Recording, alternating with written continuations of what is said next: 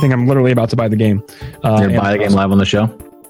I think we've all had moments where we've bought games live on the show. Hey, that's a Felix That'd be thing. fun to like. That's a Felix move indeed. That's a Felix thing. But I feel like I've done it too. No, I did. There was one, oh god, this is so long ago. But it'd be fun to like find these clips and like put them into some kind of massive collection. But it'd be so hard to root through. But I think there was a show where Snacks the Cat was on talking about Neo, and I bought Neo on Amazon. I think you did. As he was describing, as he was talking about it. Neo, like the Souls-like game? Mm-hmm. Yeah. Okay. He literally sold me on I'm it. not even Also sure if I I remember. never played it. I'm not even sure if I remember how many times I did that.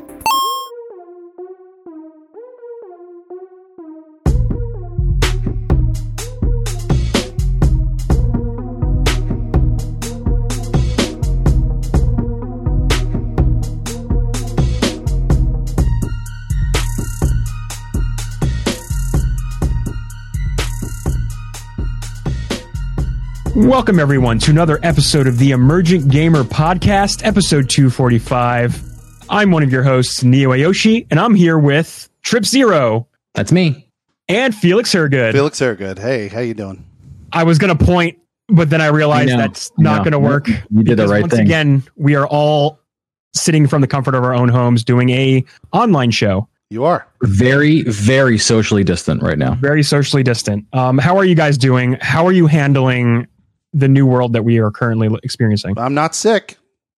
I'm not sick either. Yeah, Also I don't not have sick. I don't have symptoms, but like I said, I think last week and this week, I'm just assuming that I'm like I have coronavirus, but I have no symptoms.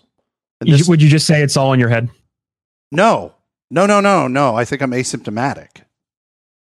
I don't think it's all. Oh, you legit think you are carrying something Montgomery right now? County, where I'm residing right now, is full of people with cases of this shit. You know what I You're mean? scaring me. But when I say that, I don't mean that the cases that I'm talking about are the people who are coronavirus. I'm saying they're people who have COVID-19, the advanced disease that you get from having coronavirus. That is terrifying. Neo, you're illustrating what I suspect about most Americans, that they don't fundamentally understand how viruses work. I understand how it works. I'm just staying in my bubble, which is my Let house. me put it in state of decay terms. State of decay No, here it 2. is. We are a video game podcast, so There is This is good. This a works. mechanic in state of decay because they have this disease called the blood plague in state of decay. I'm going to be real quick on this. You're taking your turn right now. No, I'm kidding. No. The I know, blood I know. plague, when Okay. your character gets the blood plague, when one of the members Yeah. of the blood got plague the blood plague, exists Pop. in the character, but they are not necessarily going to die. They don't even have a countdown to death. They could very well live and move on, right? But there's this little bar that shows up when you get the blood plague that if you fill it, you get a countdown to death, right? So I think I have the bar, but I don't have the countdown to death. So Not yet. I know this is all fun and games and stuff, but I really hope you don't. Like, legitimately don't. that's what I'm hope saying. that. If I just social distance and So this has been going on roughly for about 3 weeks, right? And people have been, fighting it more or less on top of it, whatever. But like, it's been going on for since November, to be honest. But as Americans, about 3 weeks is when people were like, "Oh shit," right? Roughly. yeah. And I was talking to you about this last week, Felix. That first weekend in March, like I was out all over Philadelphia. Yeah. Tons of bars, tons of restaurants, just one night. And like that was also the same day that they found like legitimate cases of COVID-19 in a neighboring county. So knowing like, oh my God, this thing lasts 14 days on surfaces. Oh my God, you may be I don't know if it's that asymptomatic and be high. a carrier. I read It's it 14. Is it 14? It's 14. And they actually found RNA up to 17 days on that cruise ship that had an outbreak. That's crazy. So All right. sick, dude. But anyway, like the amount of potential carriers without knowing it at that point, I was like, there's no way that I just don't have it from being around that many people. Like, how do I not have it? Me and my friend were like, we definitely just are 1,000% sick. But I haven't gotten sick. Had a couple days of like, I don't know, garbliness. I don't know. I just don't know. And the fact that I don't know is driving this home even more. My Like, job- we need to keep doing this and like just staying away until we know that like either hospitals can handle the people that are getting sick or we know that like the daily infection rate is not rising anymore, which it currently is every single day at an insane rate. So my job, just stay home, play video games. well, you're right. That's what I'm doing. My Which job, we have been doing for sure. Yeah. my job interfaces with the public, and I had a family of 4 cough in my face. Like the whole family had like snot coming down their nose, and they were all like coughing that gross, disgusting, congestive hack right there. God, in I my love face. it. Right I there, love in it my so face. much. So, God, That's incredible. and that was the week that our county had confirmed cases. That was the week that they had first said, "Oh, there's about 10 people here who have it." I'm like, okay, I got it. I got it. Real fucking tight, man. That's so Anyway, cool. Neo, I didn't mean to derail you. no, this is good banter. I like it. I mean, everyone's gonna be talking about this Yeah, this kind of is shit. going to be unavoidable. And Pretty- to answer your question, Trip, Mhm. I'm going to do it here on the podcast. You had asked me. I asked Felix earlier. I said, "What motivated you to get your haircut?" Because this man is looking very If different you're from a just week ago. listening to the audio podcast, you are doing yourself a disservice completely. Check out the VOD or YouTube. This man is Definitely check out the VOD or YouTube. Yeah, this man's ready for preferably apocalypse. YouTube, so you can pad he those numbers. legit looks like Dr. Robotnik, and I think it's amazing. I think he would be a beautiful cosplayer. I think you should do it. My answer to you was very simple. You know, like the Occam's razor answer was, I can't go to public places anymore to get a haircut, so this is the answer. I shaved it off. Like, And I was like, I shot a tweet out today that was like, I legit need my haircut, and there's no way for me to do that. So I just expressed my my like. I'm need a about to haircut. Google like, how the fuck do you cut your own hair? For real. or just do what I did. There you go. I'm not shaving my whole head. There's no way I'm shaving my whole head. No way, not this beautiful head. I've gone through this. Is, you know, it doesn't take an outbreak for me to lead to this result. I've done this numerous times. I think it's very freeing. Don't take an outbreak. I've cut all my hair off numerous times. I love the reaction of people when they see me. They go, all these different comments. You're like Bruce Willis, man. You look good bald. Like you can wear the hair. You don't have to. Do it. definitely Pull it off. Dude, what are your best? Besides the Dr. Robotnik? You got anything more? Any more ribbing? Any more? I called you Bruce Willis, What you look like? which is That's either I look old or I look good bald. You look good bald. Good. Yeah. I said you look like a Snapchat filter. They put these like big beards on people's faces, and you look like a fucking Snapchat filter. So funny. Oh my god.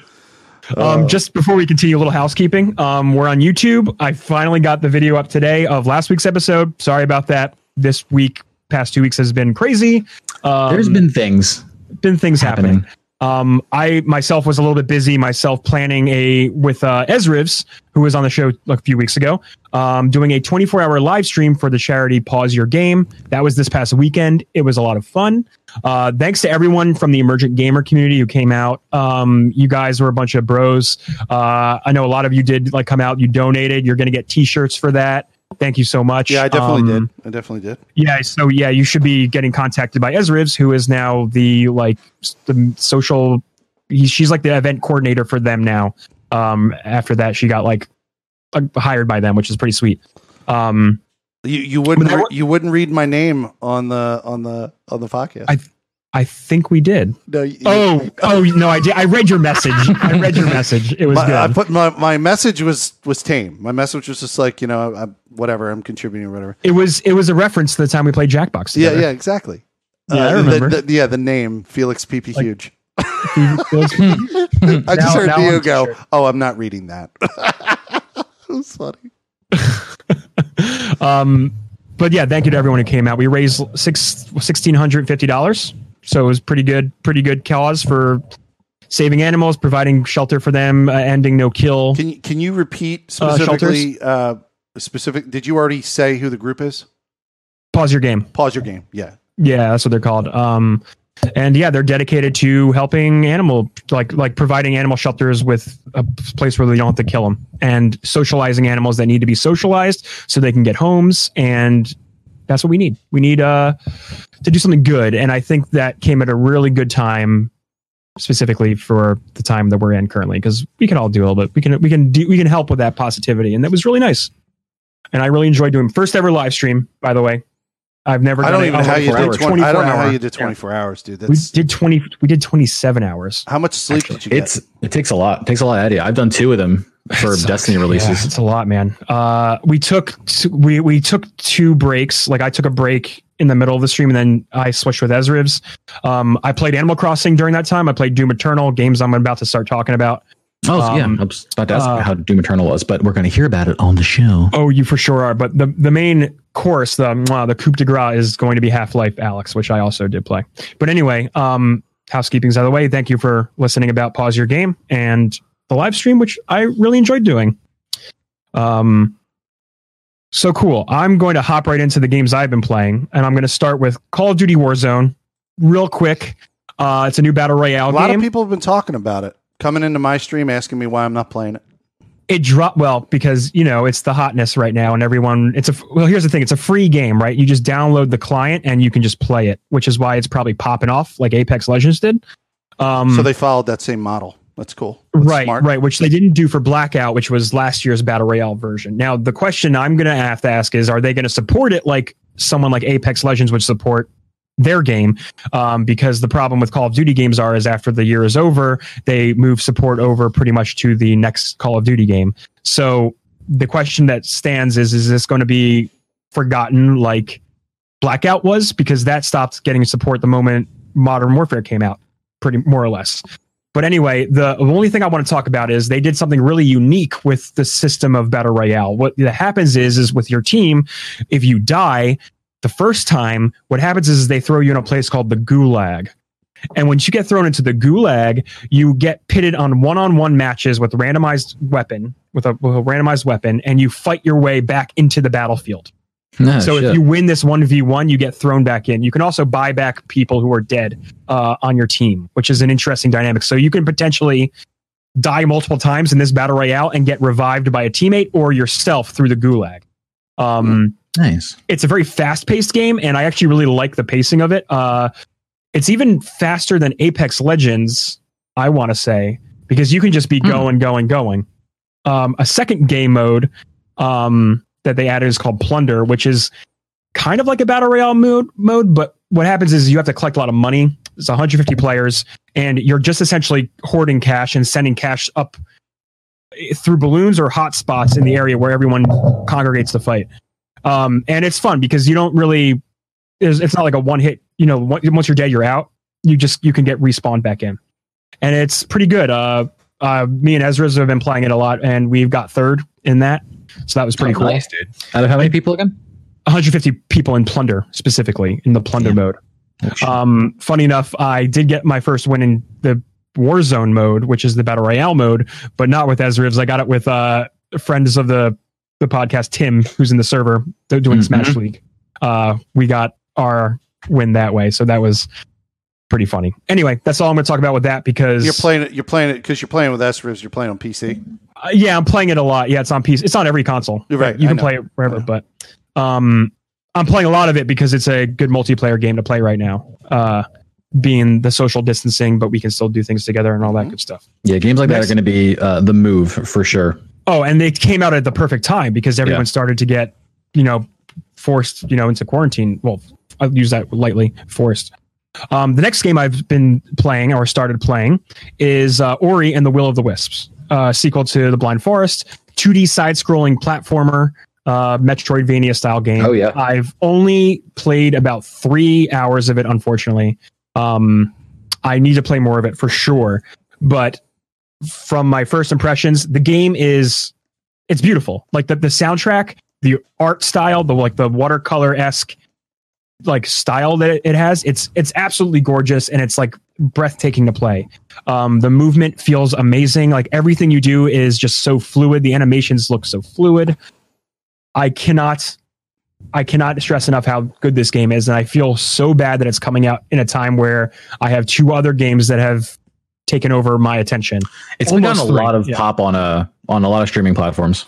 Yeah. I think a lot of people playing it for sure. It's definitely a game I need to beat because I loved the first one so much. The first one, I pretty much cried at the end of it because it had an emotional peak to it, and it was beautiful from the sound, the score, just it swells up. it tugs at your heartstrings so effortlessly. I can definitely get that on Game Pass. It is. That's how I got it. It's on Game Pass. The original one's on there, and then the sequel's on there as well. Correct. Yeah, you can do both. You can get both of them. I would suggest if you want to play it and you want to you would do the first one first, because the mechanics they've improved in the second one greatly. Like it's just a better feeling game. Because they've learned, right? Like they've learned from their first game, which is beautiful. So now let's hop into the meat of what I wanted to really talk about, which is Doom Eternal. Yes, a lot of people have been coming in the stream and basically saying, you should be playing this. I'm playing this. You should be playing this. It's the best fucking game. It's really fun, and it's really, really, really good. Absolutely, really, really good. So. But what I'll say about it is, because this past October I beat 2016, so I'm like still kind of like fresh on the. Yeah, it's pretty recent, honestly, for a sequel. This October I beat the 2016 Doom. That's what I mean. Like you played it, and you're pretty fresh on the original game for the sequel to come out. Like now. Correct. Yes, absolutely. And I can tell you right now, they do the same thing where they start you off. And you're going 100 miles an hour. Like they just throw you into it and they just want you to shoot stuff and kill stuff. They've kind of shoehorned a story a little bit more into this version, this sequel, I guess you could say, because the first one, pretty much the story took a back seat and they just focused on the action, the gameplay, the locomotion that you will get into when you're playing as the Doomslayer, and just the sheer violence and momentum that you get in. In this one, they do the same thing, and it seems like they do tweak a lot of how the game wants you to like progress. So they had a huge focus. The last game did this, but they're doing it a lot more in this one, where what they'll do is you'll run out of ammo with a weapon. So in order to get your ammo back, you need to chainsaw an enemy. They drop. They crap out ammo everywhere. Mm-hmm. You get your ammo. Your health is constantly being taken away from all the enemies in the area. So in order to get your health back, you do a melee finisher on enemies, and you do they that really kind of like make you flex out your play style in different ways. Right. So like they go, okay, so you're doing like chainsaw, shoot, melee kill, shoot, chainsaw, switch your gun, because they start you off with a small pool of ammo. And I'm noticing that they're doing this to kind of get you to use all the weapons and kind of like get you to like just go through your whole inventory of what you have. And right away they give you like a grenade launcher that has a recharging grenade. Like you don't pick up grenades, like it'll just come back after like 10-15 seconds. Right. You get a shoulder mounted flamethrower, and when you use that on enemies, also recharging by the way, when you use that on enemies, nice. Enemies will start crapping out like armor shards. So like you're constantly going like flamethrower, grenade, and then enemies have weak points. So like grenade in the mouth of the big ball dudes, like the big ball eye. They got the single eyeball. The famous Doom enemy. Yeah. Mm-hmm. They got the big eyeball, and then you shoot a grenade in their mouth and they explode. Then you can melee finish them, and then like you're going through this like motion of shooting, and then you know what I'm saying. Yeah, there's a whole saying it has a cadence. The battling. Right. Mm-hmm. And another thing I've noticed very heavily is they're also added multiple upgrade systems. And by multiple, I mean like you'll upgrade your guns with different things. You'll upgrade your Doom Slayer with certain perks. You'll upgrade your there's a lot of different currencies and upgrade things that you need to like be aware of, because you're constantly looking for things to upgrade. Right? Like there's always something. Like you'll get your shotgun will shoot a grenade, right? Like you can get a mine shooting. Then that could be upgraded to be like, well, I can use it 15% more often now, right? Or like it'll do 45% more radius damage, like, and you're just going deeper and deeper. Are there only gun upgrades, or are there gun and like character buff upgrades? Like what's the different kind of categories you can grow in this game? Yeah, so you have the gun upgrades, and you'll find a specific one in the world, you'll find a box that will upgrade your gun. Like it'll be like a gun upgrade thing. And then every so often you'll earn through finding things in the world, you'll find upgrades for the guns skills that you unlock. Then you'll find specific power-ups and items in the world that will upgrade the Doomslayer. So throughout like the first like 2 or 3 hours of the game, they're like slowly feeding the Doomslayer more abilities. Like for example, you'll get the this like fist upgrade that will, after every melee finisher that you get, you'll fill up a gauge, and then that gauge will cause your next melee finisher to cause a small explosion and blow up everybody around you. Right. So like that's like one physical upgrade that you'll get, but you'll also get like a rune style system where you'll implant upgrades into your Doomslayer and you'll be able to swap them out the more you upgrade. So like two I've unlocked are you can finish melee finishers like 50% faster. So like you'll just bam bam and like you're done. You're on to the next thing. Like it's all about speed, right? Or you'll get one that's like I'll melee when I do a melee finisher, I'll get 50% better range at hitting him. So like if he's like I don't know, like 20 feet away from me and I'm like moving toward him, I will get that melee finisher at the like you get yanked like to Correct. the thing. Yeah. Correct. So there's a shit ton of that. Other things that they've added from the previous one is they've added wall climbing. Certain walls will be able to climb, and they've added a double jump and a like air sprint. Oh shit! Like an air dash. So like you'll be able to like jump, sprint, jump. Like you can the mobility is yeah. It sounds really really cool because the most recent AGDQ had a speed run of Doom 2016, and it sounds like there's even more movement tech in this one, which will make other speed runs really really cool. And I love watching that kind of stuff. By the end of 2016, they do give you like a double jump air jump, but in this one they gave it to you like pretty much within the first hour or two. So that leads me to believe there's like more later, like more. Oh yeah, that's a good point for sure. Go ahead, Felix. How open was it? It's linear, but you have a hub world that you hang out on, and you can choose where you want to land, and then you can explore those areas. So, like, the game will essentially like fish Destiny. you. Yeah, more or less. Not as open as Destiny ends up being, but you'll get thrown into an area that will kind of like it'll like lead you through the corridors to the where you need to go. Right, essentially. And then you can revisit the areas if you want to find more upgrades, and like because it opens it up on your map. Like you'll see where upgrades are hidden, and you can go back for your upgrades. You don't have to miss anything. Unlike in 2016, once you're gone, the chapter's over, kind of thing. Like you can't go back. You missed it essentially. The air dash, double jump were features that existed in Rage. So I think I think they were probably id Tech definitely used reappropriated for that as well. So. For sure.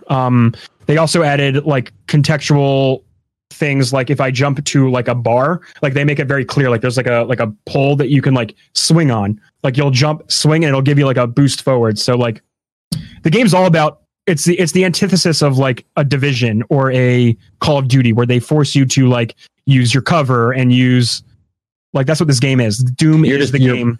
All out in the open, spraying, shooting, smashing, ripping. Correct. Like the only way to keep yourself alive is to do that. Like you need to constantly be getting health and ammo. They want you to. You're a murder machine. Like that's if you want that kind of game. Like hell yes, play that game. I will definitely be playing more of it if I can. Do you guys have any more questions about Doom? No, but it sounds good. Yeah. I mean, it's a Doom sequel. Like they added on to what they've established in 2016, and it's pretty cool. I have installed on the Xbox. I have the 2016. Yeah, with an intention to play it. So I'm sure I'm going to meet it one of these days. Oh hell! I mean, I definitely think you would enjoy that game, Felix, because it's a game that just asks you to be crazy. It just asks you to go nuts. Also rage inducing because there are lots of moments where you'll die because you get overwhelmed or you like it's. What did they give you? Like 4 difficulties. One of them's called like Total Carnage, or it's like 100% horror movie level death. Absolutely, indeed that is what they do. It's got like triple skulls. They're all on fire, and the whole soundtrack. Normal because I don't feel like stressing myself out. The whole soundtrack, I presume, is like grindy metal. Oh fuck yeah, dude! It's awesome. Yeah, the soundtrack of the first game was so awesome. It's rocks, dude. I've never played it, but I have the soundtrack and I've listened to it many times. You feel it, like you feel like you're just ripping and tearing, and this metal soundtrack is blaring behind you, and you're just like, "Fuck yes, I am." It's like I am the slayer of demons. It's good music too. It's not just like bullshit, fucking heavy metal riffs just for the sake of it. It's like really well written songs. Yeah. I'd probably play it and I'd put on like Karen Carpenter. Oh, you totally, yeah. That's exactly what you would do. Oh my God. I would tear the music down in the game if they even allowed it. They probably don't allow it. Felix, probably can't I want you to turn know, audio I could never do. Oh, what they you definitely do. would. Yeah. I could never like maybe the second time I play through a game, I could play like music behind it. But the first time, I want to hear the soundtrack and the sounds that they've put into the game. I remember I made a. I can't. Oh, Horizon Zero Dawn came out, and I was playing it, and I had the music off. And then I made a soundtrack with Horizon Zero Dawn music in it. But then I also added in like the Game of Thrones theme, and I was killing one of the big, huge dinosaur-looking things, and the Game of Thrones theme was going. And somebody was like, "I can't believe they got the rights to Game of Thrones for Horizon Zero Dawn." And I was like, wow. "I was like, yeah, I can't Let me believe tell it either." So amazing. oh my god! Yeah, it's funny. Anyway, But I'm with you though, Neo. Like I need to hear the game's original audio because that's part of Yeah. the design of the game. But like, I mean, like it's understandable, like with like Animal Crossing, which we'll talk about in a bit. But you were playing like a chill soundtrack today in your stream, and it's a different kind of like feel. You've already played it multiple days. You know what the island soundtrack sounds Right, like. at this right, point. exactly. well, You know for what I mean? State of Decay 2, I turn off the fucking horror music soundtrack because it is terrifying. That soundtrack it's the is idea, right? terrifying. It is. The It idea. is the idea. But Jesus, dude. They want you to know Yeah. One you So don't know. anyway, that it's scurry. that's Doom Eternal. But the game that I'm really happy to talk about with you guys right now is Half-Life Alyx. Oh yeah, A dude. game I've been highly anticipating. I bought know a you have. S for this. And guys, I need you to know, especially Trip, because you also have a headset. Mhm. This is 100% worth the purchase of Wow, headset. dude. It's only a matter of time until I scoop it, honestly. All the clips that I saw you playing, and I'm not going to steal any of your thunder other than to say like it looked smooth as hell and just like a wild experience. it's by far a game that my PC's the requirements it asks the most of my PC. And I'm surprised at how optimized it is that it runs so smoothly, especially when I was streaming the game as well, which takes a lot of chunk of my computer power Sure. to do at the same Oh, time. I don't even know where to begin to describe to you how cool it is to not only be back in the Half-Life universe, because that alone is something I would have never thought to have spoken in, how long has it been? 15 years. I know, like we all joke about it, like Half-Life Yeah. 3, but like we always had an understanding that it was never going to happen ever. We just love to keep joking about it. you know? I resigned myself to accept that years ago. Yeah. And for a long time, I would replay Half-Life 2 every year. Back in December, when I was taking my vacation, I beat Black Mesa in anticipation for this, because this is a prequel to Half-Life 2 and technically it's an interstitial game between the Half-Life 1 and Half-Life 2. So it takes place between it. And let me tell you, first off, Black Mesa, fantastic remake of Half-Life 1. It is I'm pretty fully sure I have realized- all of that stuff. You probably like a big do. bundle. Like I bought it like years ago just to have them all. Which one was point- on the orange box? Half-Life 2 and the episodes, all the episodes of it. Okay. So that's, the two like DLC chapters as that's well. what I did Half-Life 2 then. Yeah, which one of my favorite games of all time for sure. The game, it was a masterclass in level design, like world puzzles, and it took Half-Life does it like only comes along when they know they have something to show technology wise. And when 2 came out, well, let's start with 1. When 1 came out, they brought with them a narrative design that we have not seen before, and a way of world building and puzzles that most games weren't doing. It was Doom at the time. They right? are It was now based Right. on the original model of Half-Life. for more or less, it's evolved since then. But yes, Half-Life 2 brought with it the physics engine, which is very key in Half-Life Alyx, which I'm going to get to in a moment. But they brought a gun called the gravity gun into existence, which lets you use the world's physics. So you could pick up like saw blades, shoot them through enemies, and it would cut them in half and pin them to walls. And this was something that was completely new at that time. Yeah. Games were not doing that. And it was beautiful. Like the game still carried on with its narrative way of storytelling, and it was beautiful. What's your experience, Trip, with the Half-Life? You've played these I games? played half of. I don't even know if half is the right word. Some of 1. I felt like it was half of 1, and I know I was like, I need to like play this just because, like, as someone who is in the gaming space, I feel like I've done myself a disservice for not actually experiencing these. So, like, I played a couple. Maybe a couple years ago. I think it was actually one of the first games I touched after I built my PC for the first time. like my main gaming PC. So I have Half-Life 1 experience, and from the very beginning, dude, you can tell this game was different for its time. The way that it tells a story, the way it illustrates with cutscenes, with putting you in the moment. It's like there's games that are out around the same year have nothing on Half-Life. It's insane. Yeah, and you can tell that even crazy. If you play a quarter of the game, you know. Yeah, it's fantastic. So coming on to Half-Life Alyx, coming straight out of Black Mesa, which was a fully modernized redesign of Half-Life 1. Not done by Valve, by the way. Valve gave them their blessing, which is amazing. That is cool. Yeah. It just came out in 1.0 like a month ago, I want to say. But anyway, Half-Life Alyx. Oh my God. Yeah, where do you even start? You put the headset on and they put you into City 17, which is the main location of Half-Life 2. Yeah. And they just throw you right into what the world is. And I can't describe how it is to put the headset on and like look. And be turning your head, looking around at everything. And they have the giant walkers walking by you and everything. It's nuts. It's just absolutely nuts. They give you an item called, they call them the Russells, because Rhys Darby's the voice actor, the actor from Flight of the Conchords. You guys know what I'm talking about? Yes, I do. He's the one with the glasses? He's the manager of Flight of the Conchords.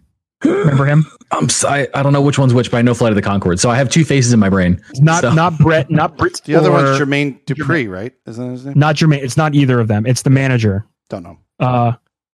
That guy. He is the guy, the talking voice in your head throughout the game. And he gives you the Russells, which are the gravity gloves.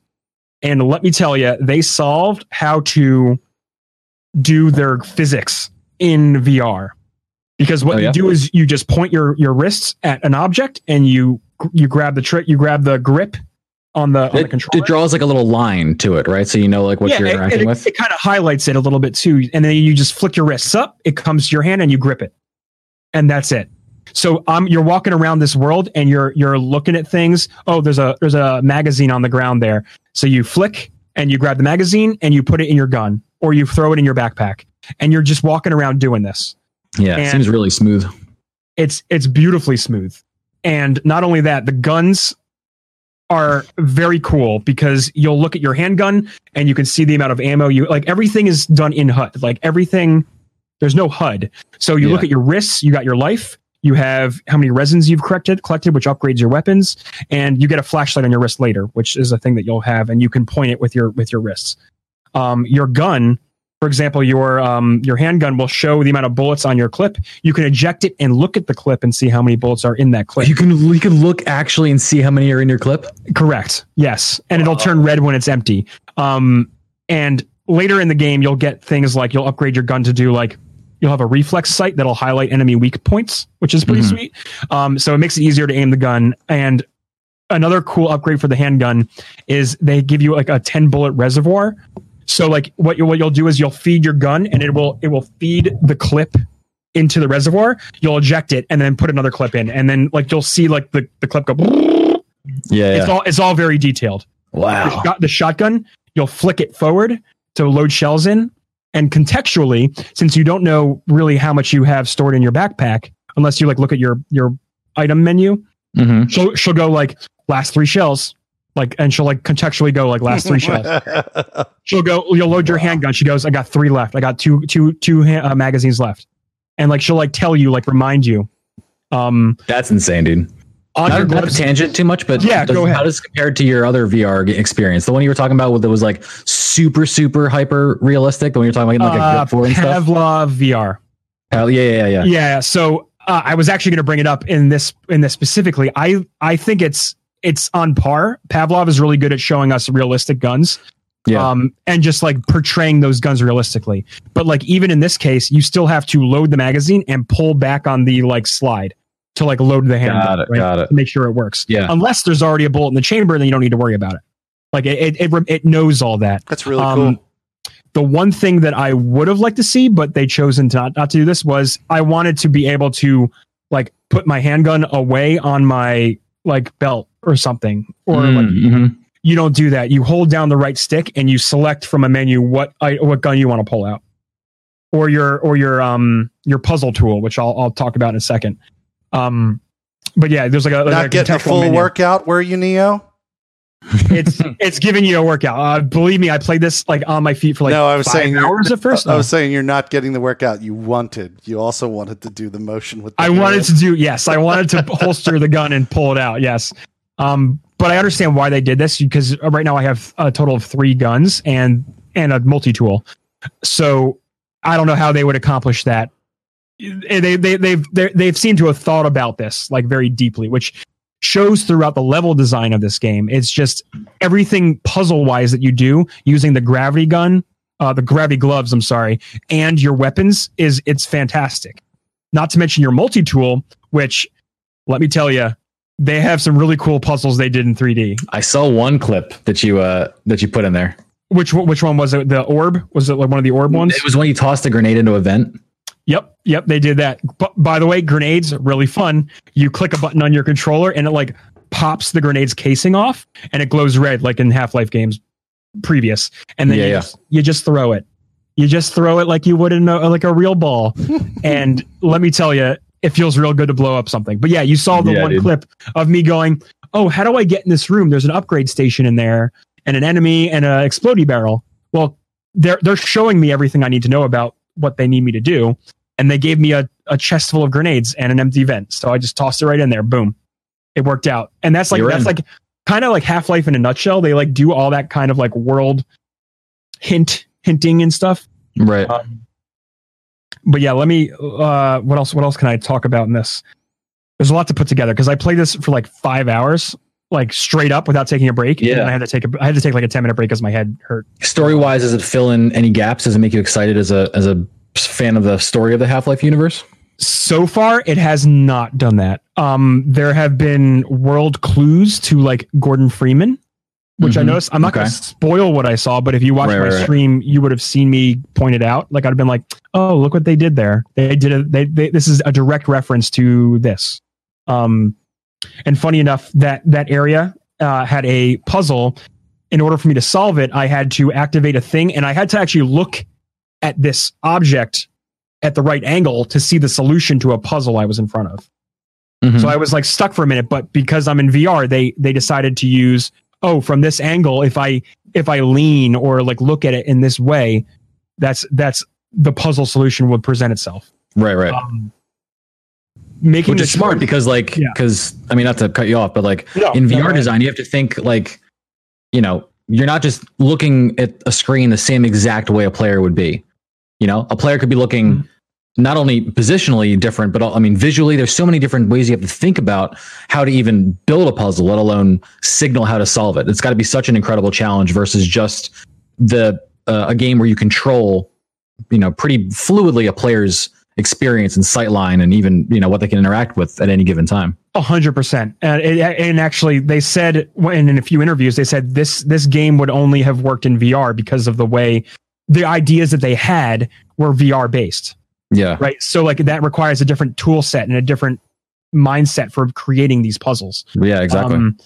The other Half-Life games did it too. They did it with physics, but now they're combining that with the act of you wearing the headset, and they made it work. They also had to adjust some things, like enemies don't come at you in large waves like they used to in the other Half-Life games, because so it's more manageable. It is way more manageable. Like I would fight like 3 Combine at once, maybe 3 head crabs at once, depending. They'll surround me with zombies at certain points, but they always make sure that I'm not being like overwhelmed where it's unfair. Right. It's enough to like handle. Yeah. That's why Borderlands 2 for me was not a good port at all. How so? I did that on PSVR. And on PSVR, the enemies have a tendency to crowd you. Problem is when they crowd you, they get close to you and they disappear from they're in a blind spot essentially. So you're constantly, what you always have to do when you play this game in VR is you have to shoot yourself away from the enemy groups who try to horde on you. But the game is just playing like it played always. You know what I mean? Like, yeah. They didn't change any of the design philosophies of it. No. Yeah. The design philosophies are exactly what they were when the game was designed, and that they had no anticipation of it being a VR game at that point. So for sure. I'm trying to think of other things I want to talk about with this, but another thing there's one section of the game where they fully throw you in it, because it does at certain points become like kind of horror like, and they'll throw you in very dark corridors, and like even Alex will say like, oh, this is very creepy, and then shit will jump out at you from the dark. Bodies. Like, really, did you actually get scared? Did you jump? Yeah, there are a few moments. I think I got to clip it out still, but like there are a few moments where I legit like went like like oh, I can't believe that just jumped out at me. They have you. This really cool thing that they do in this one area was they have you this dilapidated apartment building you're fighting through. It was one of the last things I did the other night. And you're fighting your way down, and you find the door that's being blocked, and it's being blocked by one of the combined force fields, which is powered. So you fight your way down through this hallway, and like there's head crabs everywhere, and they're crawling out from the walls, like they're coming in endlessly, and you're fighting your way down and you get these alien grenades at a certain point, which are pretty fun. And they just spawn from a growth in the wall. I don't know how else to explain it, but that's it sounds it's the best you could do. And they spawn endlessly. And the fun thing about them is, I'll just real quick, when you reach for it, it'll kind of like, it's being held by like a little claw hand, and like it'll try and like keep it from you, right? So like you got to be quick about it. So you have to swipe at it like real fast to get the grenade out of its hand. And it's a fun little yeah, like, I mean it makes it more immersive. And dude, like the VR tracking that we have now is it's 1-to-1. Like you can actually literally catch something if you have a helmet on. Oh, for sure. You do it, and you do that all the time. That's what this game is. You're just catching things. You're pulling things. You're catching things. So a thing that I like to do is you have 2 pocket dimension pockets, I guess you could call. Sure. You can drop syringes that heal you in, or grenades or items. It's pretty cool, and you'll pull them out from your wrist. It's fucking. How many hours did you play it? I think I'm like 6 or 7 hours in. But no, how many in a single game session? How long could you play it? I think before I played you got burned out. Before I started to get like a headache. Yeah. I think I did like 4.5 hours. Then I took like a 20-minute break on stream, just chilling, and then I put it back on to keep going. Okay. But yeah, it does. After a while, you're like, okay, I'm getting fatigued mentally. But anyway, as I was fighting through this hallway, what they did was that you fought your way down it to get to the power source. You cut the power, and all the lights in this scary fucking apartment building cut out. So now you fight your way back in the dark. And I found myself doing things like, okay, I don't have any more room in my pockets, so I'm going to just hold this grenade on me and just carry it until I need it. And like, I would just ready to go at any moment. Yeah. And you could do things like, okay, I'm going to put it down here because I know I'll be able to grab it from here later. Right. Like I can use my gloves to like throw it to my hand and then use it. So even though I only had 2 slots to carry things, I'm using everything in the environment to my advantage. Like I'll grab a chair, throw it at a head crab, right? Like, and make sure like you're doing all these crazy things that the experience is wild. Is pretty much sounds like it, dude. And I'm going to be in there one day. I think you should. I think everyone who has a VR headset should. This is the killer app, as they say. This is the thing. They Valve has done what they want. They set out to do, and they made the VR game. The VR game that says, yes, besides Beat Saber, I need this. This is the game that you need to try if you have a VR headset. That and Beat Saber, I think, are on the same. Like, so you think it's a full game? It's going to be like a full experience? Well, all reviews are saying it's about 15 hours. 15 hours. Which to me sounds like a full experience. If an Uncharted game is like 10 to 12 hours, yes, absolutely. So like even Valve was like, this is a full Half-Life game. Like they're not pulling their punches with it's great. That's the real deal. And when we're done this, I'm probably going to play it a little bit more. I'm going to pop it back on because I want to fling stuff with my hands and shoot. It's great. It's just a fantastic experience. I can't wait to finish it and like see if there's any kind of revelation or anything like that. Right. I have talked enough about this, but I hope I got the point across that Half-Life Alyx is cool. Sounds great, dude. I really love your enthusiasm. I think if we ever get out of this quarantine, you should come over and play it. I want to come over and play it. It's very realistic. I think it's worth. It's very more realistic that I'll come to where you live because you're closer to me than Trip Zero. But Trip Zero, I'm not holding it out. I might make it there one day. I don't know when. One day, dude. One day. Hey, I've seen the setup. It's pretty sweet. I know. I've seen it. But either way, I mean, I should come to one of your places and play it because I haven't had a genuine, The real VR experience. I haven't had yeah. a genuine VR experience that has the right resolution and what did you call it earlier? The the 1-to-1. killer, the one-to-one movement. Just like the movement tracking. Yeah, movement tracking at 1-to-1 and like the highest possible resolution you can get, all that stuff. Like I didn't get by playing the PSVR, and it gave me a fucking headache. I want to see if I get a headache playing on yours. Yeah, I mean, That's why I was having the asking Rift S- time limits. Like the Rift S is a like mid-range headset. The Index being the $1,000 headset that Valve makes is, I would say, the optimal solution. But I am very satisfied with my experience on the Rift S. It looks good and it plays good. All I can do is come over at some point and see.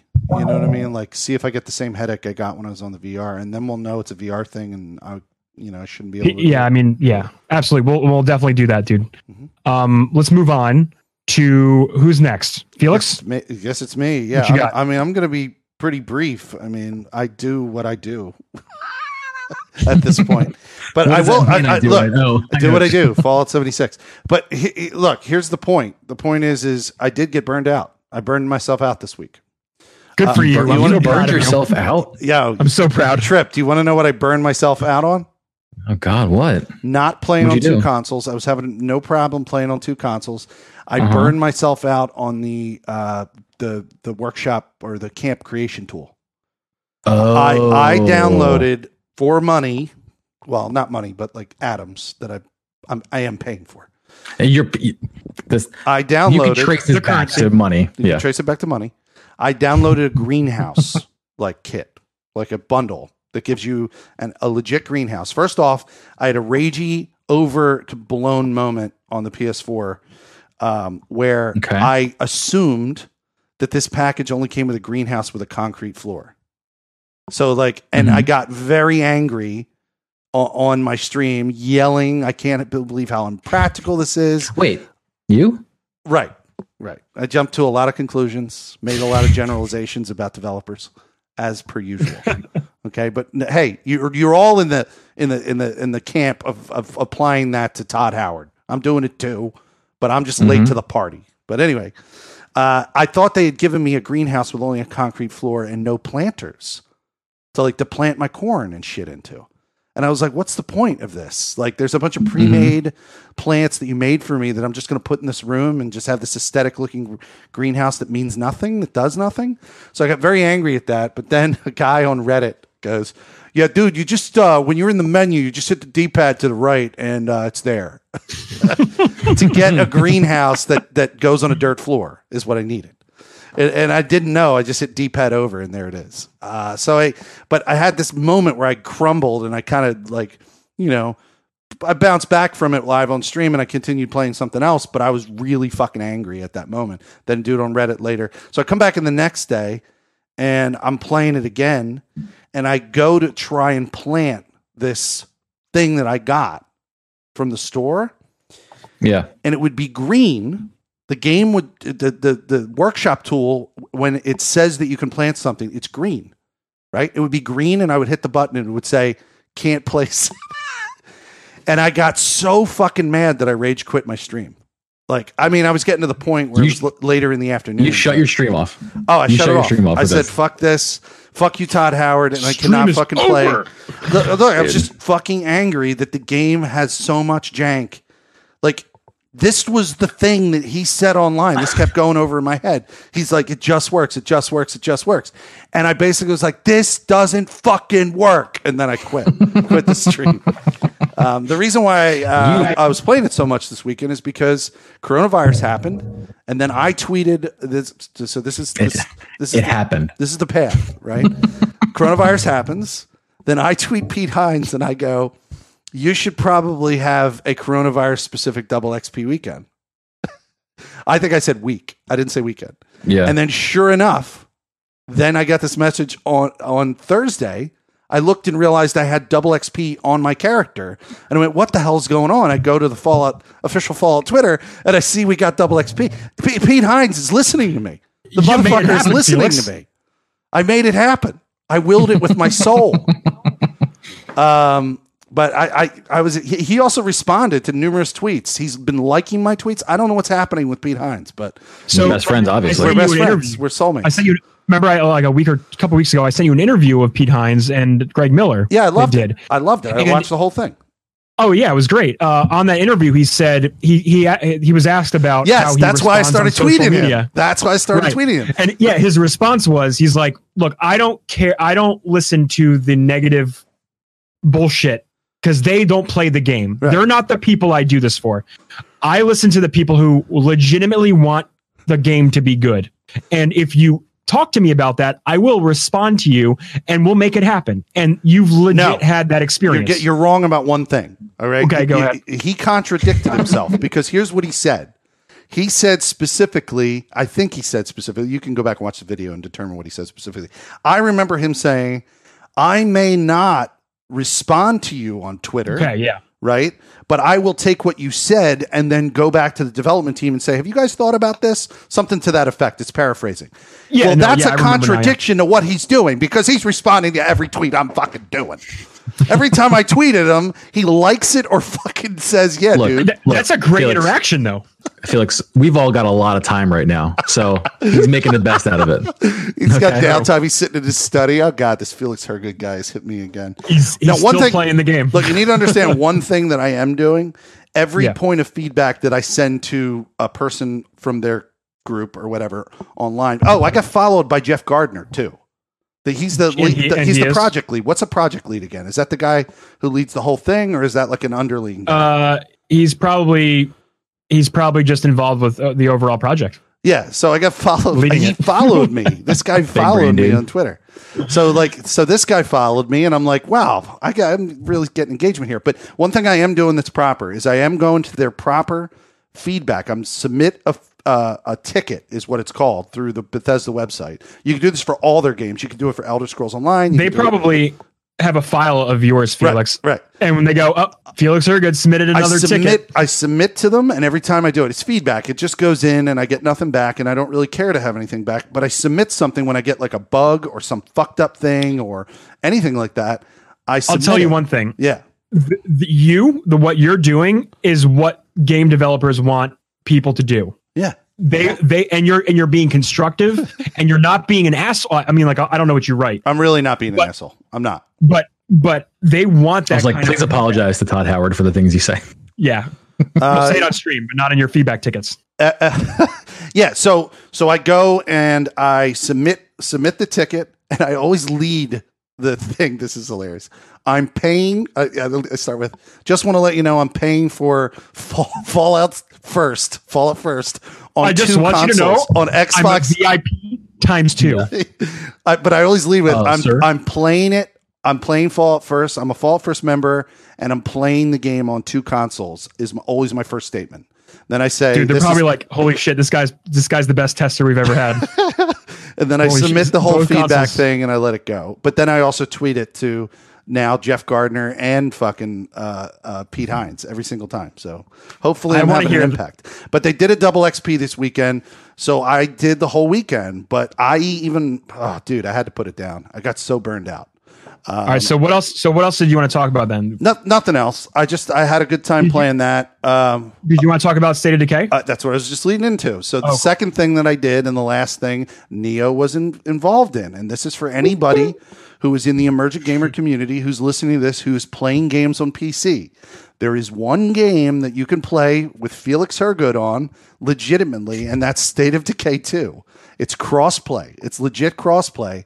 I mean, I guess I could do the Call of Duty thing too, couldn't I? Isn't that crossplay? Yeah.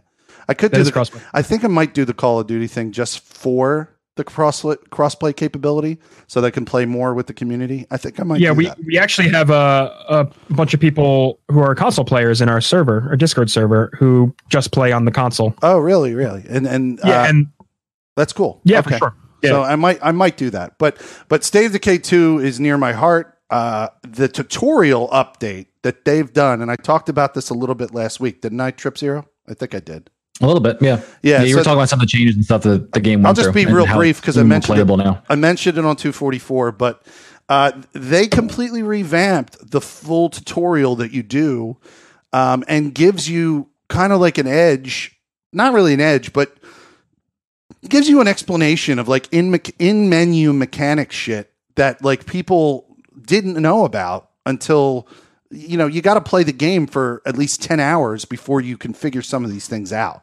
And what's really great is they put it in the tutorial. You start the game with this character that's already blood plagued.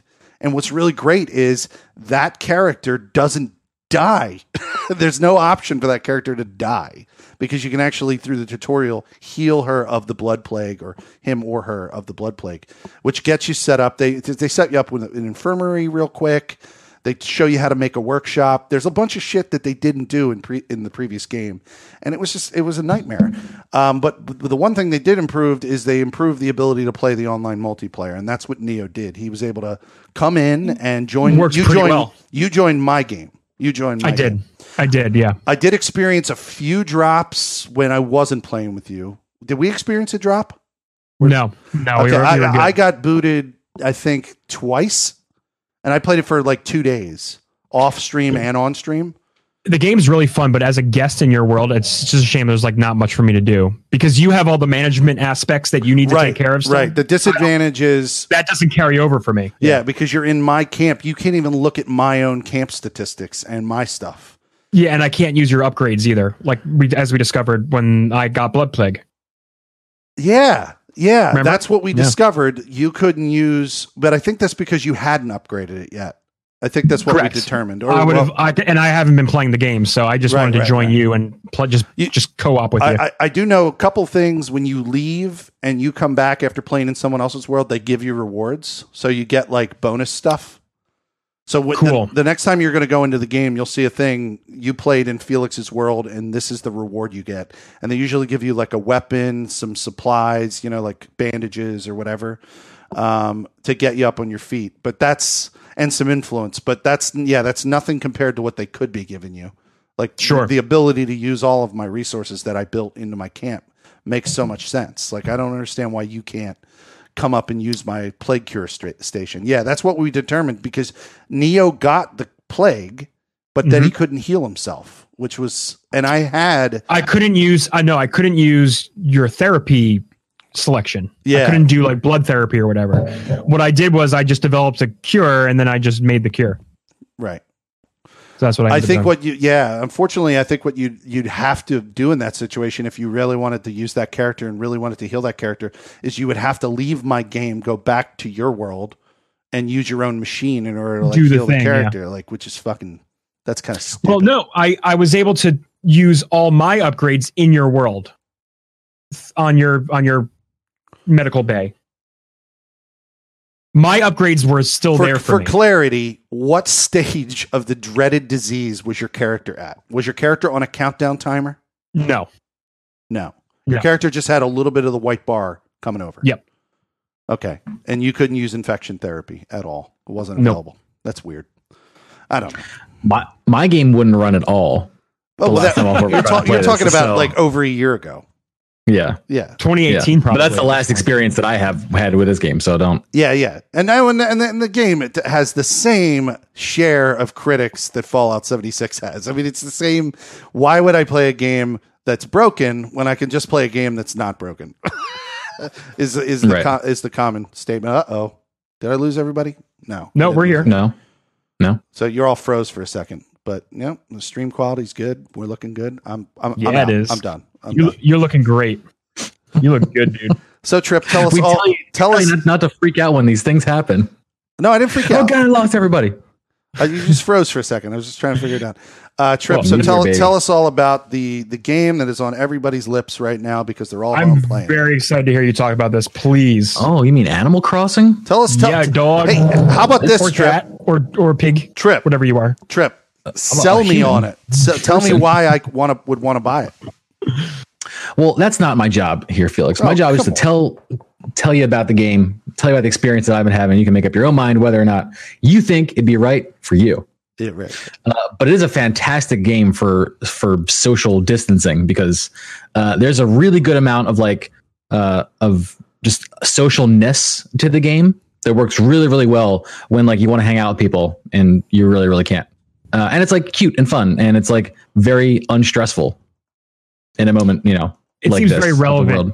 Like a very much needed game, right? It's like the perfect game to drop kind of right now. Now this came out on Friday, so I've been playing every day since Friday. I've had a pretty consistent squad of friends, just like playing every day, hopping into islands and stuff. The core concept of this game, Felix, is that you are a villager and you arrive somewhere in this town, right, of animals. This game takes place on an island. Everyone has their own little island, but other games have had your own little spaces, you know, amidst the countryside or another town or something. You meet the leader of the community. His name is Tom Nook, and Tom Nook gives you your own place, your own house. You start with a tent to live in this one, right? He goes, "Here's your tent, bud. By the way, here's your bill. You're cool. You can use it all. Just pay me back." So what you do is you learn how to live this island life, and then also earn money to pay back Tom Nook for the things that he has so benevolently given to you to live on his deserted island. So What a nice guy. Yeah. So essentially what you do is you pay off your first house, for example. Then I'll say, "Oh, there's an expansion to your house. You want that?"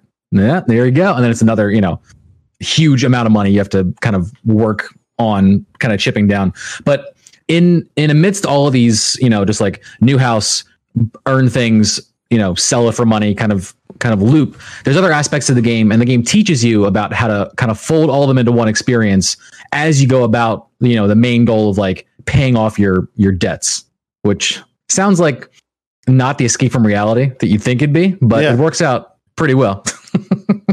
How similar is this game to the Stardew Valley that you play? So great question. There's similar vibes, and actually, me and my friends have been talking about some things that work better in Stardew versus some things that was Stardew you know, made in like a vacuum of them not having a new Animal Crossing, or oh god, no. Stardew Valley is like the bottom of a funnel of like Harvest Moon, Animal Crossing, like all kinds of it's like its own genre. They're in the same. Yeah. They're in the same genre though.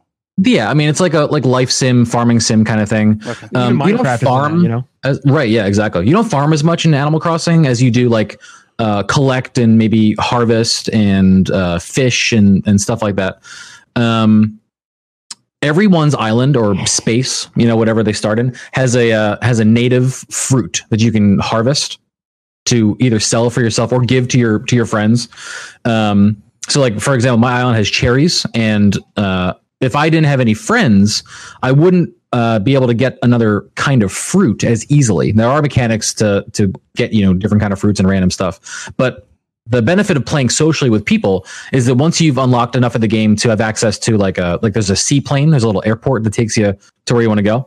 You can go to any of your Switch friends' island as long as they have it open to visitors. And when you go there, you can collect fruit right off of their trees. Maybe they have peaches, or maybe they have oranges or whatever. And then you can then take that home to your island and plant that, and that'll grow into a tree with that kind of fruit on it that you wouldn't have. Does that ding them economically?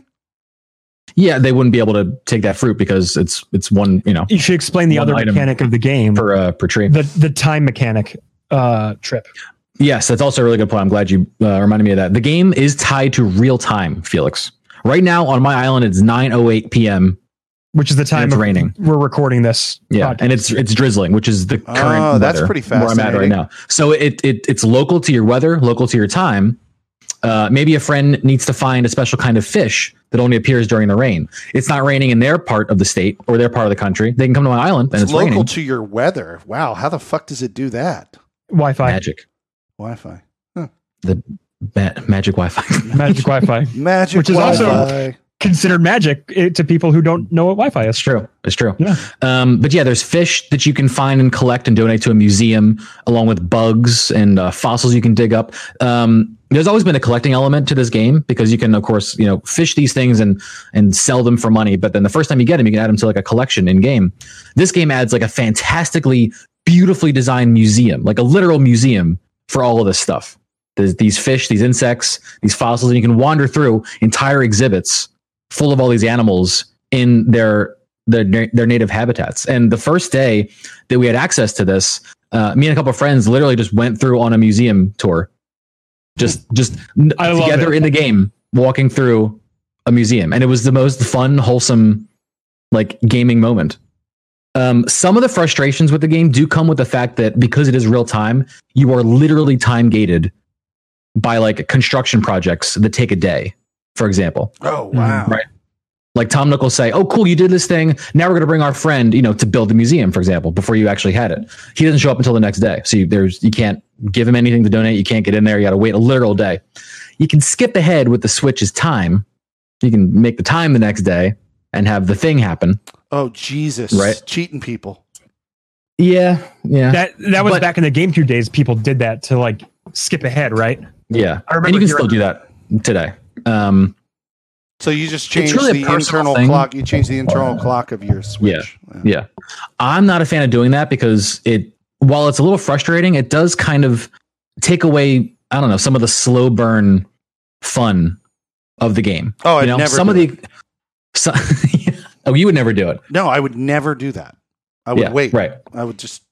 That's how I am with every game I play. When you are up against like the wall of, wow, I'm done doing things for today.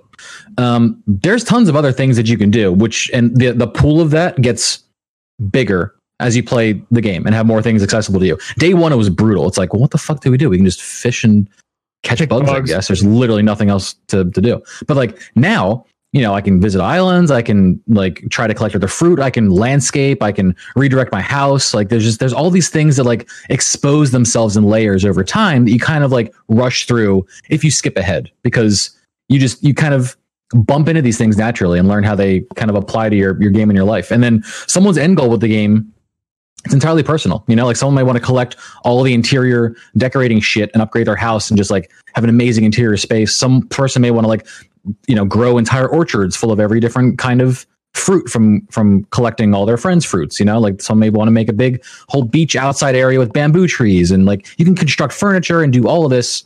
Or someone may just want to collect all the bugs and fish. Like whatever your end goal is, the game is really just vibe it out. Like Tom Nook says to you, Tom Nook, the master of your debts, says to you, you can ask him repeatedly, what do I do now? What do I do now? And every time, there's nothing to do, he'll go, I don't know. Live your best life. And that's kind of the best way to wrap it all up into like a package. Tom Nook just drinking that pina colada, wearing the island lay. He's just doing his thing, man. He certainly is living his best life, dude. We're paying him so much fucking money for all of our homes and shit.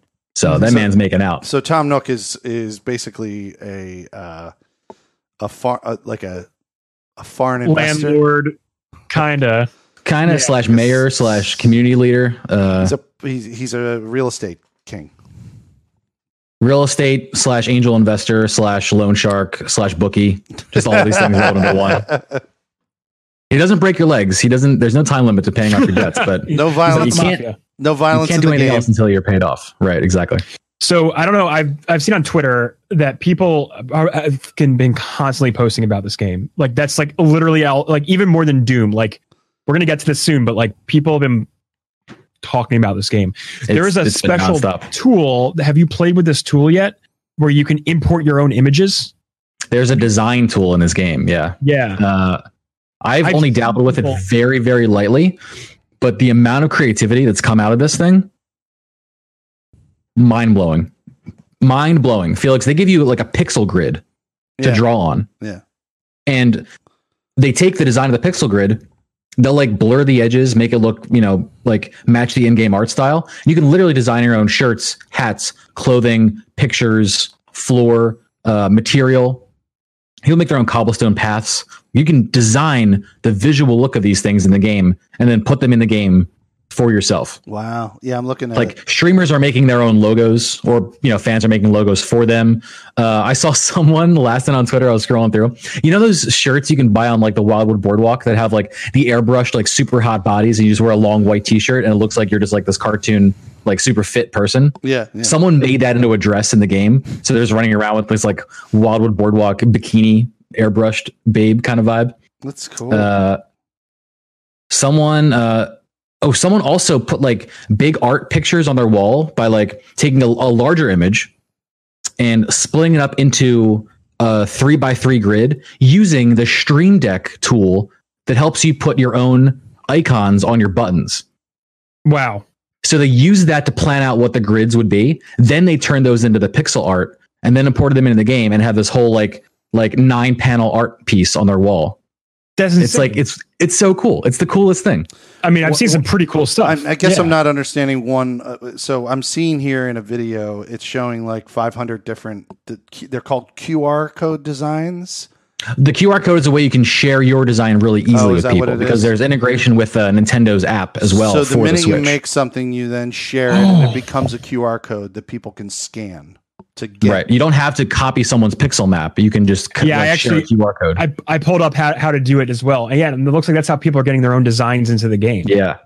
And the Nintendo app integration with this is actually incredible. There's the Nintendo Switch Online app, right? And inside of Animal Crossing, you can do direct voice chatting with your best friends in the game through the app.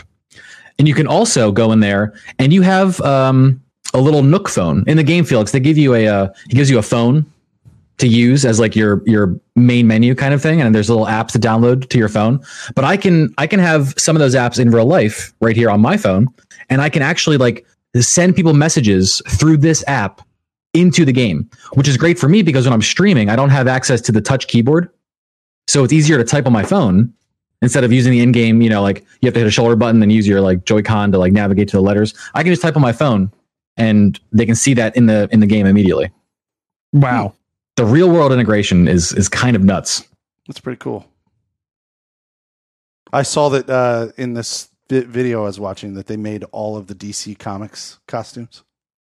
Oh yeah, dude! Think of anything you at this design point. clothing Someone, too, right? yeah. Yeah, like Someone- Batman, yes. Flash, Yeah, exactly. Green Arrow, Robin. Now, I'm literally on the download page right now. dude, I know you've been itching for a couple days already. Hovering. I know. Now, I'm going to be fair. There are a couple things that kind of blow with how the game works, especially when you decide to get social. Late on me. When people are visiting your island, there are certain things you can't do. You can't rearrange your furniture. You can't donate to the museum. When they're on my can't- island. Yeah, exactly. Is that Weird. to, And there are even actually, it might even be when your gates are open. So you have to go to your airport and say, open my gates to allow visitors. And at that point, anyone on your friends list can hop in, right? But you have to turn that on. If you turn that feature on, essentially you open your island's gates, that puts you in like, I guess, whatever their multiplayer mode looks like. And there are certain actions that are locked down. So you can't construct things. You can't, progress your story. So like if you have to talk to Tom Nook, for example, to be like, cool, I did the thing you wanted. Now what's next? Like, can I get my house upgrade? Can I do whatever? He's like, there are people here. We'll do it later. So that it gets a little frustrating because you can't really like fully play your game if there are people there. You can still fish. You can still catch bugs. You can still sell things and buy things, but you can't, again, donate. is there some kind of like, do you think there's some kind of like limitation there because they're trying to stop people from some kind of fraud? I don't know what that would be because I've tried to think about like why would these things be restricted and limited? There are already like exploits and bugs for making money and doing a whole bunch of things. I'm not going to outline them here, but you can absolutely like kind of cheat in this game very easily without even needing online access or friends on your island. It's literally, it's slightly annoying because there are a lot of people that could be on my island or my friend's islands at the same time. Maybe I want to throw another chair down or like another thing for someone to sit on and have a fun little moment where we're all kind of, chilling together around like a fire or whatever. I can't edit things. I can't make those changes It while just kind people of are like on my locks island. your island as it exists while people are there, like to preserve it almost. That's Now, so if you weird. are best friends with someone, you can tag a friend a best friend in your Nook phone app. If they're best friends, they can do things like dig on your island and like drop things on your island, which is like a step up. But beyond that, you're still kind of like limited, Oh my god, that's cool. and That is still the cool other- that the you other can still thing- visit. There was kind of an issue was if there are like disconnections, there are definitely minimal points the game saves while you're in this multiplayer mode. So at one point, me and some friends were on an island, and the person's island host, no, actually they're on my island, but they must have disconnected, and it kicked us all kind of back out to our own islands, and none of the stuff that we fished, collected, whatever, was on us when we got like kicked back to our island, essentially. So like the autosave also gets kind of weird or on a different level. It's all Weird. kind of unclear. It And I just sounds don't- par for the course for how Nintendo's online infrastructure seems to function all the time. Like pretty good. Like one cool idea, and then like, this is garbage. Why do you do this? Well, like even like playing Smash Bros, which I do all the time. Like those games, like there's always constant issues and lag, and like I can't matchmake with a friend on their Switch if I want to play against random people online. I just can't do it. Yeah. I can only create battle rooms and then invite friends via a code or something like really antiquated like that. Antiquated? Yeah. Thank you. But that just seems par for the course for how Nintendo treats their own online infrastructure.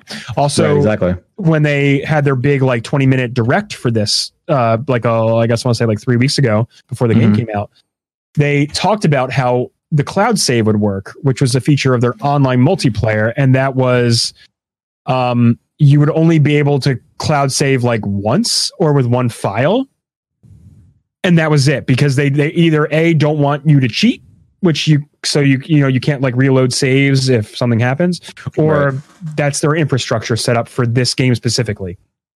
It's just fascinating to me that's how that goes with Nintendo. But either way, it's pretty cool, and I think I might just do it. I looked at my buddy list, dude. 13 people are playing this game right now. Oh yeah. Everybody online is playing it, and I'm like, I'm definitely not playing right now with the screen set up below my monitor. I don't believe you. 1000% I not. don't believe you. see you I don't believe you. And people are just like, my gates are open. They're coming and going while I'm here. Oh, I'm running around, you I'm joined the doing show things. and then just left yourself open to the world? Yeah. Well, because there was one friend that hadn't gotten a chance to visit. And I told her, I was like, I'm going to be live, but like the gates will be open, come through. And like now, like 3 different people have already just been in and out chilling, and it's dope. It's cool. It's fun. it does sound fun. I guess should we transition into the news and the Animal Crossing news? I think So, it's about. How are we looking time wise? Give me a show. Show me. Yeah. I think we're about it at an hour. We are at 1:15. Oh my god. Cool. Well, We're on Corona time, dude. we're doing it, man. I mean, what are people else going to listen to? You know what I mean? I agree. So Animal Crossing's New Horizons sold a whopping 1.88 million copies in 3 days Shit. in Japan alone. So that's just Japan. Yeesh. And apparently it is one of the top selling Switch games currently. It has gotten past like Mario. Here, let me do Game Biz. I should have brought this up earlier. Game Biz. Okay. It is, it broke Pokemon's record. That's for sure. crazy. Not only that, I'll bring up Doom as well. Doom has already outsold 2016 as well. Doom game. Eternal is Doom on Eternal. Switch or no? No, it's coming to Switch later. Not yet. But they both came out this past weekend, and they have both surpassed their sales. And I think this is obviously a side effect of everyone being quarantined, right? Or like people not going out. Yeah, I mean, they're going to need things to do. Absolutely. And oh my God, I am about to do this as well. I think I'm literally about to buy the game. You're gonna buy the game live on the show. I think we've all had moments where we've bought games live on the show. Hey, that's a Felix That'd be thing. fun to like. That's a Felix move indeed. That's a Felix thing. But I feel like I've done it too. No, I did. There was one, oh God, this is so long ago, but it'd be fun to like find these clips and like put them into some kind of massive collection, but it'd be so hard to root through. But I think there was a show where Snacks the Cat was on talking about Neo, and I bought Neo on Amazon. I think you did. As he was describing, as he was talking about it. Like, Neo, like the Souls-like game? Mm-hmm. Yeah. Okay. He literally sold me I'm on not it. even sure if I I remember. never played it. I'm not even sure if I remember how many times I did that. Like, You've done it. I know you did it for like Death Stranding. You did it for. Yeah, and I played that. You did. Yeah, you did. You did. Oh, we didn't even get to talk about Death Stranding because you've been playing that as well. I did it. Yeah, I did it last week a little bit before Animal Crossing came out. I enjoyed watching you play that for sure. That game's fucked, dude. I have no idea what's going on. Oh, I can't wait till you get there, buddy. I can't wait. There was it was like the story section, like story finally happened where I'm at, which is why I watched like half the time I was just watching movies. Maybe I'll got to Hartman's lab. What's her name? Mama's character. We learned about more of her backstory and other connections and things like that. And it's wild, dude. I need to play other things until Wastelanders comes out. So. I don't want to spoil Death Stranding because a lot of people haven't played it yet, and it's coming out on PC. People are waiting for that experience. But I do want to say that one of the things that I saw, that I got to, the moment in the game, was the first moment we ever saw of Death Stranding, which was that segment with Guillermo del Toro with the baby. And there's like a weird World War I scene going on. And then there's like these skeleton soldiers walking around, and Mads Mikkelsen comes walking out of the tar tunnel with the baby doll. And I'm watching this and I'm like, dude, like, wow, okay, cool. But to me, I'm like, this is a trailer. This is a trailer. All that shit is diegetic. That shit is all happening for real in the game. And it's like a whole segment of the game too. Yeah. A whole section. And like, it makes sense to me, and it doesn't all at the same time. And I'm just like, dude, fucking wow. Like, literally, they didn't make that up to sell the game or like to start painting the picture of the concept. They chopped it out. It wasn't even changed when I got there. Like, that was complete. Mm-hmm. That section was done years ago. Oh, and there's a lot more too that you're about to see, because you're going to see all of the footage in context. I guess you could say, quote, context. You're right. Yeah. Exactly. Yeah. Which is going to be really interesting if you get back to it, if you get off the island. Did you complete Hartman's that lab full scene game? was also trippy as shit, dude. Say what? Wild. Did you complete that full game, Neo? Death Stranding, yeah. Oh yeah. I rolled credits on that bad boy, and then I rolled credits a second time because that's how Kojima games work. Right. You'd understand. You'll understand when you get there. I know what I mean. Yeah, yeah, for sure. Going along more numbers, I'm just gonna list off some. I'm back on the news. Sure, John. Go for it. Half-Life Alyx on launch day reached 43,000 concurrent users. Sheesh. For a VR game. That's what you have to keep in mind, because that hardware. I know that doesn't sell that much. Higher point of entry, I guess you could say, because it's the hardware and the game and the rig to run it. Correct, exactly. And I was one of those people because I was playing it on Monday. But yeah, it's quite fascinating how everyone has so much more time to play games, and it's just making that. These companies must be at a point where, like, wow, this could not have happened. Like, okay, I'm not gonna say it like that. This is say very it like good. that because they're all going cha-ching, cha-ching, cha-ching. Yeah, this is very good for our numbers, I guess you could say. I think it's absolutely fascinating that these games have been causing people to play more games, especially Animal Crossing being the game that it is, and it's like fascinating that it's also increasing Switch sales, because apparently Switch sales have increased as well. Kevin Oates was saying that if you can't get a Switch because they're sold out in a lot of places, they're going for like over $400 on eBay. Yeah, so wow. I saw they were like high on Amazon. I was like, also take care of your Switches, because all of North America's repair centers are shut down. That's a good point. So be very careful. Who wasn't shut down until about a day ago? Oh, I know.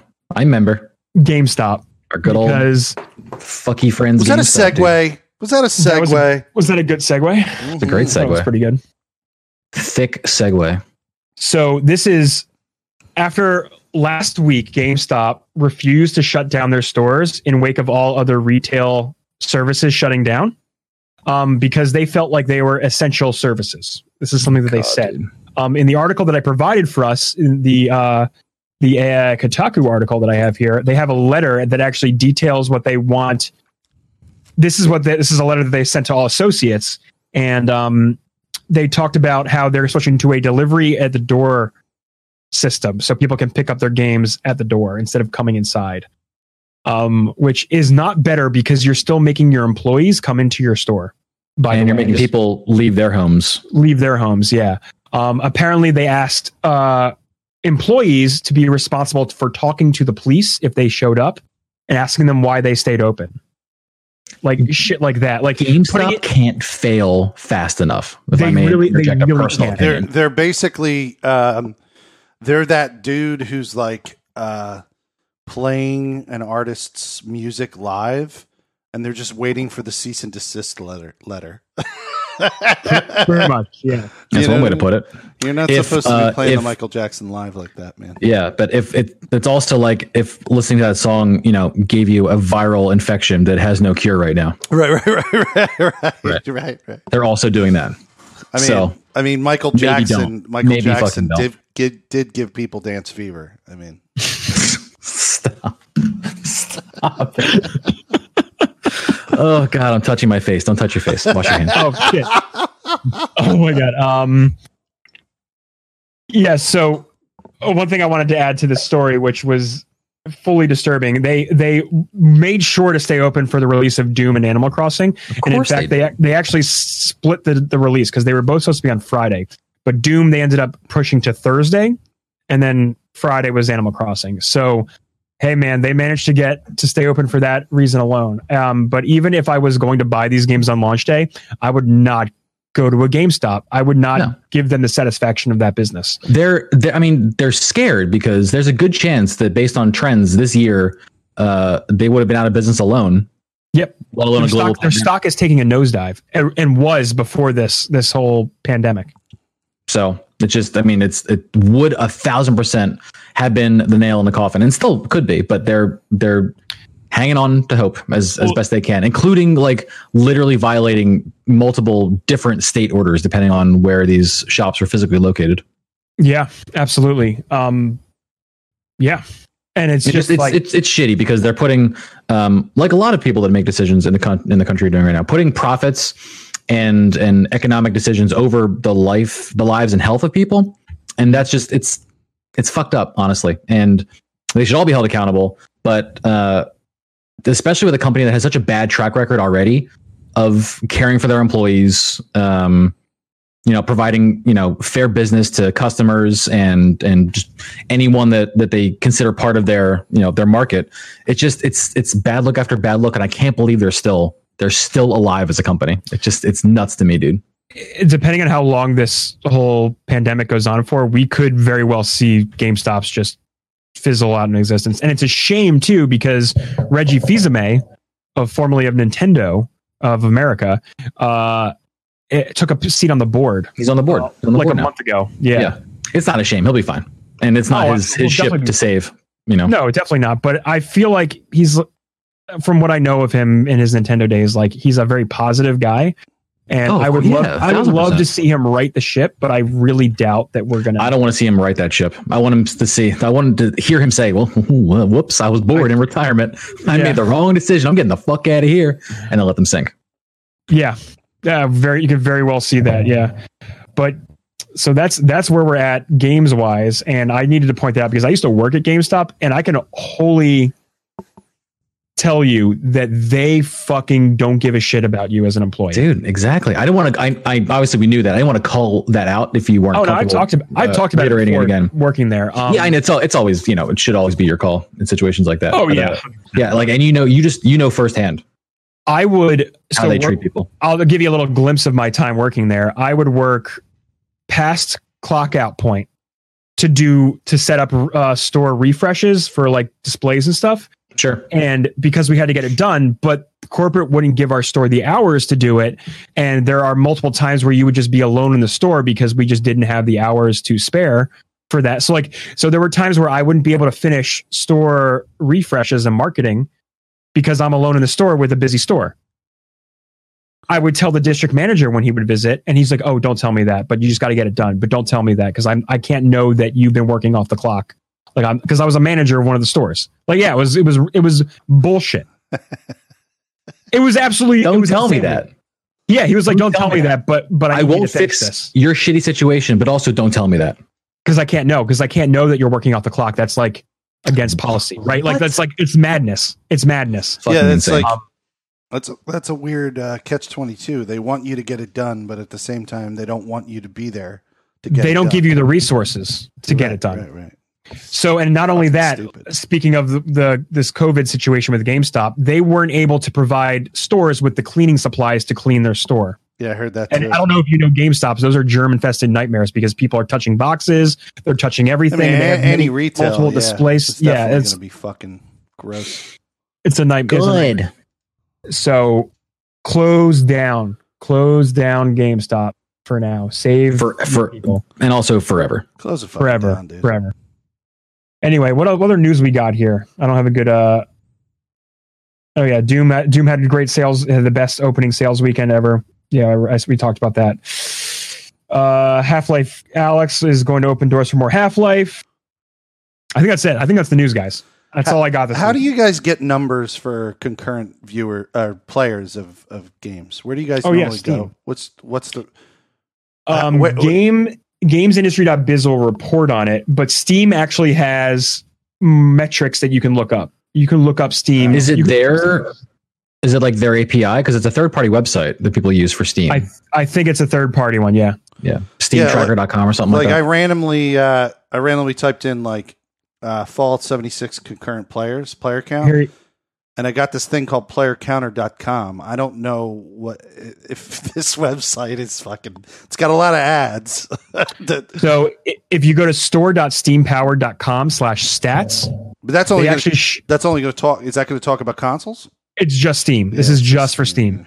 They show you concurrent numbers and how it peaks and what games are being played by the day total and current players total. Got it. So like right now, currently the most played game on Steam is Counter-Strike Global Offensive, then Dota, then Rainbow Six Siege, and then it goes down. What does it say for Fallout 76 PC? I'm just curious. Not even on Steam. Not even on Zero it. players. And I can. Yeah, here I'm gonna. It's got to be zero. If you're not seeing it, it's got to be zero, right? So Fallout 4 is at 1,500. No, New Vegas is at 5,000. So 76 is. It's not even on Steam. I don't even think it's on Steam. And they're like, why are we tracking this? Oh, it's not a game that you can get through Steam. You got to use their own launcher. Their launcher, yeah. Is that another reason why a lot of companies use their own launcher so that people can't see the concurrent numbers?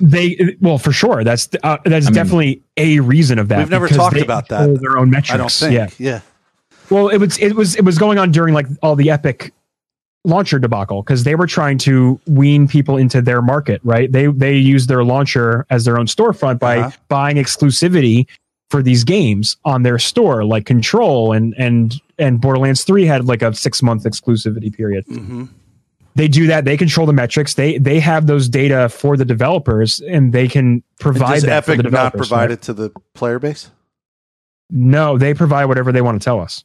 Xbox it's really up to the. It's up to the. Steam is cooler because they tell the players how many people are currently playing a game. Valve's just got a different mindset. They have a different company mindset, right? Yeah. So, for example, I'll give you another example. PlayStation every month they release their numbers of games sold. They give their numbers of consoles sold, but Xbox hasn't done that since 2013. Probably because their numbers aren't lining up with Sony's, and they don't want to look bad, like they're selling less, like hardware, right? So we don't specifically know the exact amount of numbers of Xboxes, which is fascinating. But we know it's fucking lower. We can assume. That's all we can do. But more or less, that's where we're at right now, guys. So we're gonna be playing video games and stuff for the next foreseeable future, huh? Yes, we are. Not leaving. Get ready. Yeah, I mean, I can only branch out until the Wastelanders content comes out, which is on the 7th of April. So that's right around the corner. So for the but I will not play Fallout until it comes out. I would save. I wouldn't try and burn out on it until then. You know what I mean? I would try and like hold until the expansion comes out. Unless you got shit to do in the game, I'm not going to stop you. I'm just saying. That's what I would do. You were saying hold off. That's what you're saying. Hold off. Yeah. I'm agreeing with you. Like I'm burned out. I can't play the game. I won't fucking touch it. I'm going to play. Yeah, I'm buying Animal Crossing right now. I'm going to play State of Decay. He's doing it.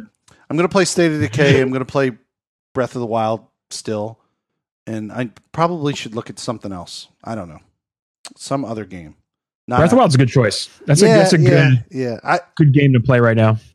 I don't know if I'm going to be able to get the Fallout 76 people in to watch it because they want to watch the Fallout grind. Most of the people who have come in like my stream because I'm free. I freely play with people. You know what I mean? Like people come in and they go, "Hey, can I play with you?" And then they join me, give me weapons, or we trade resources or whatever. You won't be able to get everyone in for every stream.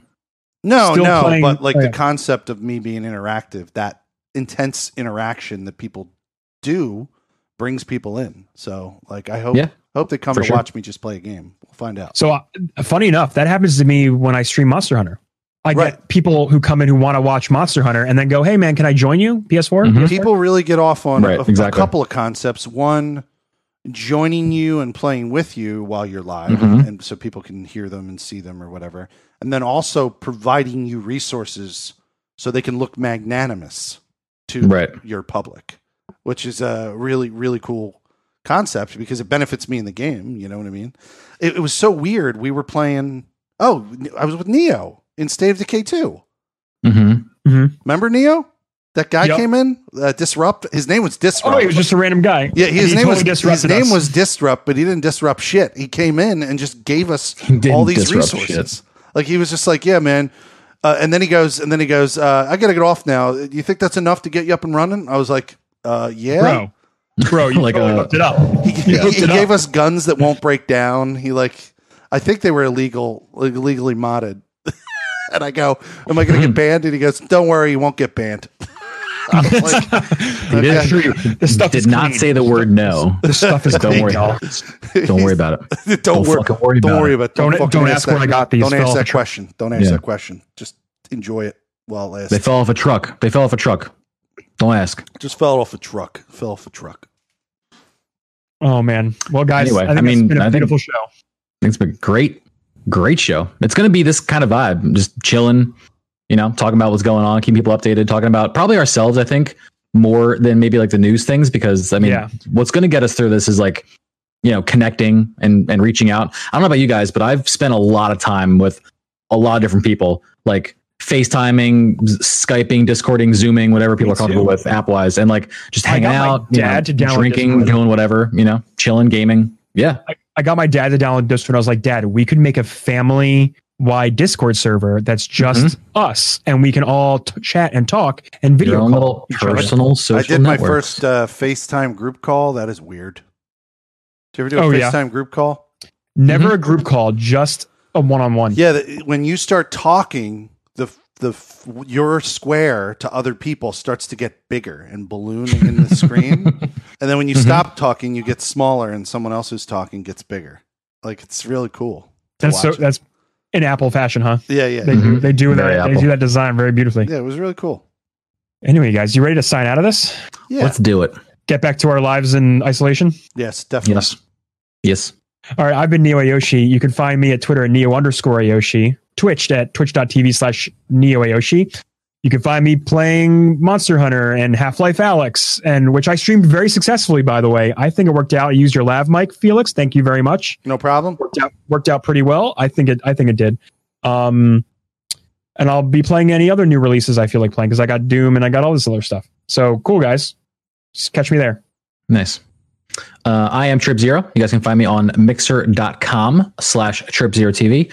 All of my socials are also Trip0TV. So I'm very, very easy to find. I stream Mondays through Fridays, 10 a.m. to 5 p.m. And we've been doing Animal Crossing.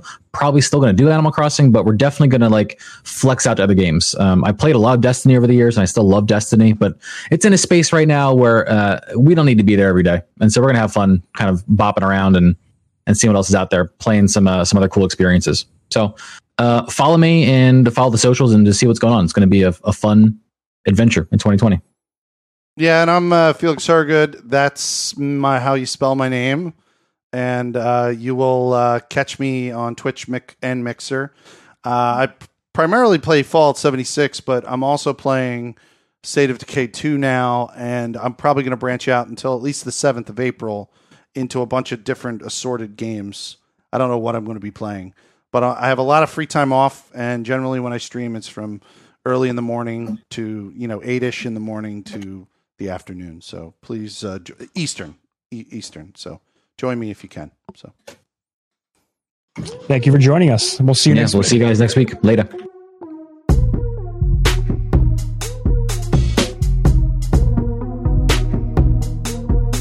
You guys are did what was it Majora's Mask on the 64? That was one of my favorite games. Yeah. You'd remember, of course, then when you change your masks into a different. I know, Felix. It's okay. So I'm gonna spell it out. what year when did you it change come your- out? 1998. Like 98 Yeah, I think it was 8. Yeah. It was a year or two after. That was the wild west. That was of the year I Felix got laid years. for the first time. So Oh, I congratulations! had other things on my mind.